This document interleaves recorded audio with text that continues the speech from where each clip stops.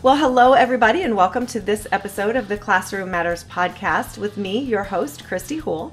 And today I am sitting down and talking with best-selling author and family therapist Kim West, who has been lovingly titled the Sleep Lady.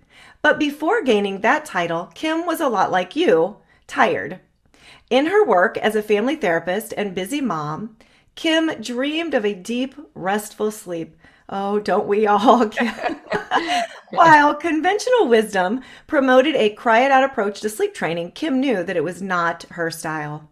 But over time, she gently helped her first daughter get to sleep, fine-tuning a process over the years which later became a world-renowned sleep method that has helped over 1 million families finally get some rest. Kim has gained international recognition as an expert on baby and child sleep, and her step-by-step method known as the Sleep Lady Shuffle has empowered hundreds of thousands of families to find gentle, customized sleep solutions.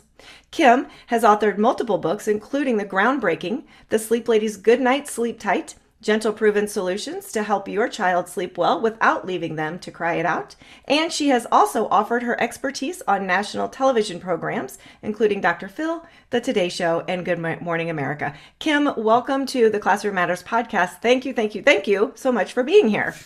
Thank you for having me, Christy. It's my pleasure. So I am tired. I'm going to tell you that right now. You probably get that a lot. Yeah. So tell us a little bit about how you got started with not only the book, but just this type of work in general. So I was a family therapist, and I was pregnant with my first child, who's now 27 years old. And my older brother had his first child 6 months, before me. And they came down to visit for the holidays, and they were a wreck. They were like, we're never having any more children. My sister-in-law was like, I'm going to have to quit my job. We can't take it anymore. And I, of course, had no idea that sleep was going to be a problem. I mean, don't they just eat, poop, and sleep? Like, what's the problem? And I was terrified. I had never seen them like that. And so, fast forward, I have my own child. I get some well-intended, but not great advice that didn't work. And I decided I'm, going to try to figure out something different, use my child development background, did a lot of reading. And at that time, we only had Ferber, which is in America, what I call time checks or graduated extinction, put your child in a crib, leave and go check on them in increments, and let them cry in between. And I just thought, there's got to be some other way because I knew the importance of a secure attachment. And so that's how I kind of fine-tuned. And I jokingly and lovingly say to my older daughter, she was my guinea pig. She turned out lovely, thank goodness, on how to get her to learn how to put herself to sleep at an age-appropriate time and sleep through the night without leaving her to cry. And so it kind of all built from there. I helped all my friends and friends of friends. And soon I didn't know anymore who these people were. And that's when my sister-in-law said, Kim, you have to add this to your practice. And so after my second child and getting her on a good routine, I did. Yeah, because it really is such a struggle, isn't it? For most young parents, it probably is one of the things that are most biggest challenge for parents. Wouldn't you agree?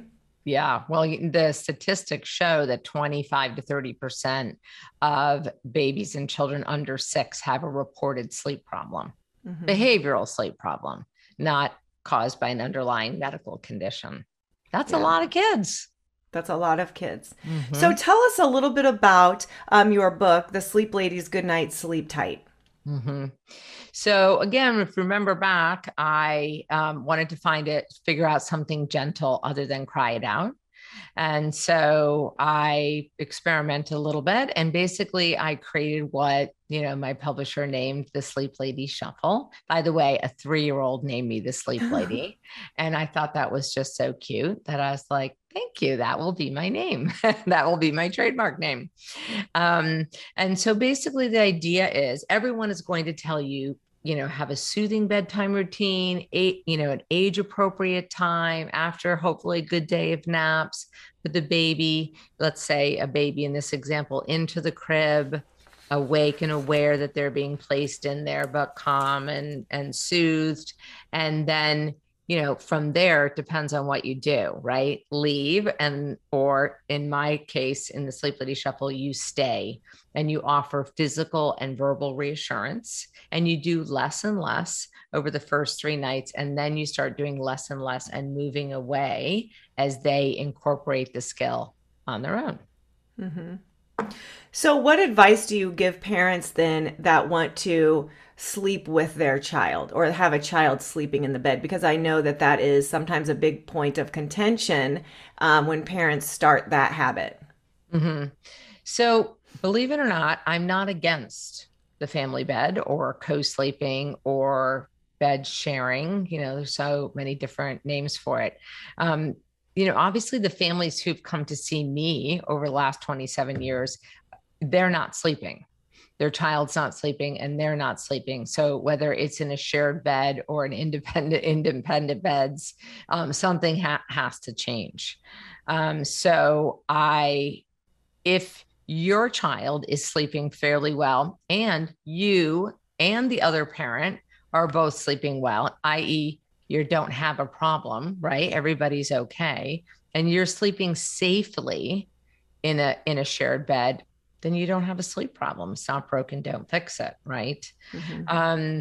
But I do tell families that, maybe I should say it this way. Most of the families that come to me are doing what's called reactive co-sleeping. They didn't plan on co-sleeping, but they just got desperate. Right. And they got tired and they brought their child into their bed and they found, I nurse them. What turns out to be 2 times a night becomes 4, comes 6. And then it's like a free for all, or I laid down with my 3-year-old when we transitioned him to a bed until he falls asleep. And then in the middle of the night, he comes running into our room and then wants to sleep with us the rest of the night. And we're too tired, right, to bring him back. And we just don't care until eventually somebody is losing enough sleep, or one of the parents is no longer sleeping in that room and they're sleeping on the couch or in a guest room or in the child's room, and the child and the other parent are in their room together. And so that's then when I help them. But they have to really decide, I've had enough. We want to all be sleeping in our own bed, but I don't think there's anything fundamentally wrong with co-sleeping. There are many, many countries and millions of people who are doing it, all over the world, as long as it's done safely. I mean, what's hard for I think parents here in the United States is that we have mattresses with pillow tops and duvets and, comforters and all kinds of things that for our little babies, it's just not a safe environment for them. Mm-hmm, mm-hmm. And then it's a different topic. Yeah. Well, do you think that parents have just become accustomed to being tired on a daily basis and they feel that might be a normal habit? And if so, what are some signs that you can tell parents of younger children that, hey, if these things are happening, you need to change your sleep habit, that they just may not even realize because they think that it's normal? Yeah, that the parents, I think that we do live, and I, of course, include myself, in a fast-paced life and world. Even when my kids were little, I felt like the overscheduling of children was so common and so much pressure on the parent to, what do you mean they're only doing one sport or one activity, or, and so, when our children, when we're overscheduled and our children are overscheduled, I think we become so used to, this is what our life is.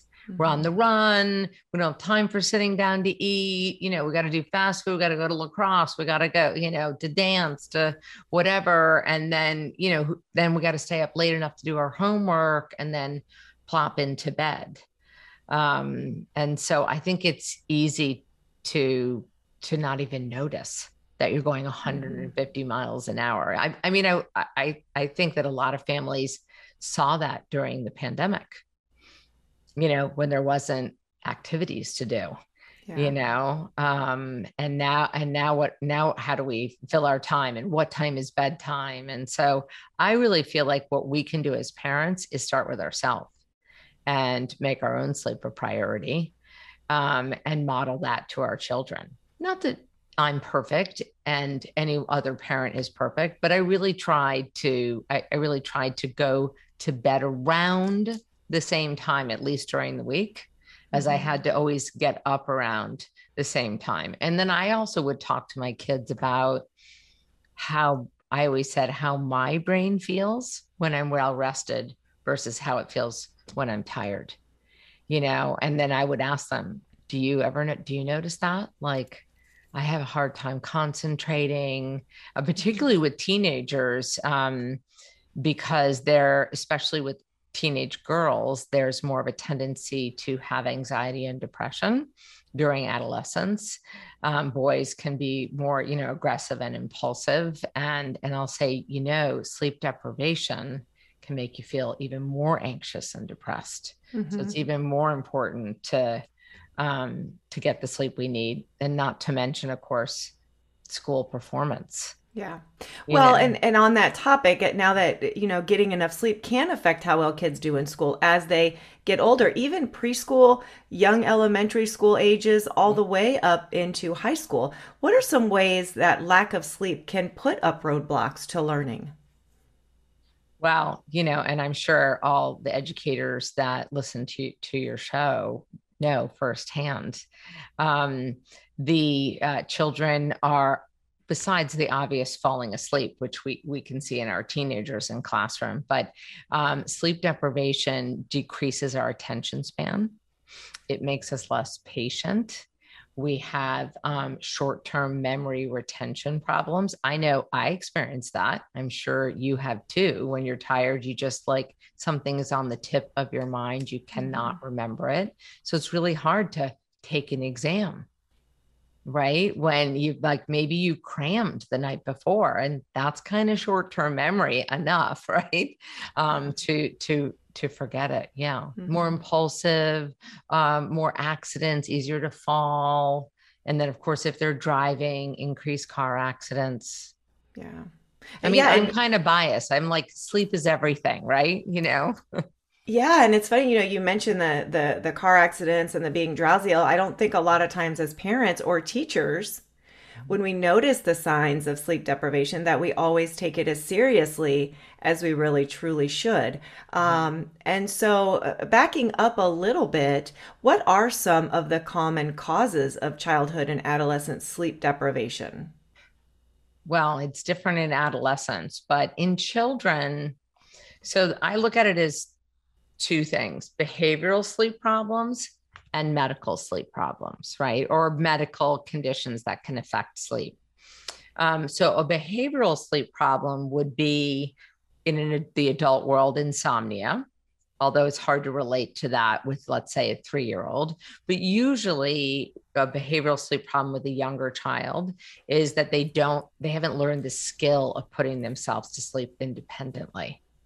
And you can learn it at any age. It just takes a little longer the older you get, right? Because you have all those patterns to undo, but at least it's not 40 years of patterns to undo. Yeah. So in other words, the common one with, preschoolers and elementary school is that a parent lies down with them and until they're asleep. And then if they wake up, they either go back or they bring the child into their bed. And sometimes the parent ends up sleeping the whole night with the child, or vice versa. I'd say that's the most common. But, you can fine tune it. There are still plenty of preschoolers that are having bottles during the night. Or need you to find their pacifier, or, things like that. The common medical conditions that affect sleep are restless leg syndrome, obstructive sleep. By the way, restless leg syndrome, my coaches and I have seen a huge increase during the pandemic. Interesting. I'm not 100% sure why. Maybe a sleep doctor would know why that is. Usually it's about ferritin levels, and then obstructive sleep apnea, often caused by, but not always, from enlarged tonsils and adenoids. Mm-hmm. Um, the medication used to treat asthma, making it harder to go to sleep and stay asleep, and reflux. Those are some, and there are others, but those are the most common. And I would say in the older children's group, the two most common I've seen where parents thought it was a behavioral sleep problem or the child just, wasn't listening or, whatever it was that they had sleep apnea or restless leg syndrome.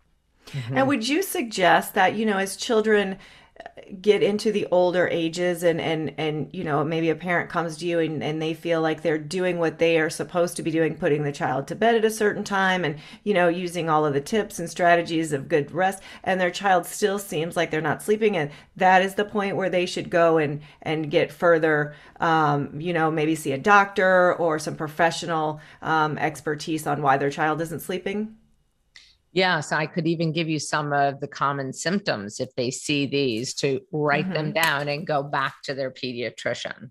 So if they're saying anything like growing pains, which a child's not going to say that, but us as adults have been told that. Maybe you were even told that as a Mm-hmm. child. Itchy, scratchy, spidery, tingly, something icky feeling on our limbs. Not that you can't have it in other areas, but in general. And the constant, like, especially when you go to lie down, like it's hard for them to keep their legs still, as an example. With obstructive sleep apnea, the common ones are restless sleeping, like all the blankets and pillows end up on the ground. They may even sometimes fall out of their bed. Sweating during sleep, particularly on the head, and any mouth breathing or snoring. And you don't have to have snoring. You can have the other symptoms without snoring. But Mm-hmm. usually you see mouth breathing or loud breathing. And Yeah. if you hear or see, or, with an older child, do they often wake up with headaches? Did they have a history of allergies, ear tubes, lots of ear infections? Then I would Mm-hmm. go back and say, pediatrician, I don't know if I told you, but this is what's going on with my child. Because a lot of times we don't know what to tell our doctor. And then Yeah. our doctor's not asking because they're assuming everything's okay. Mm-hmm.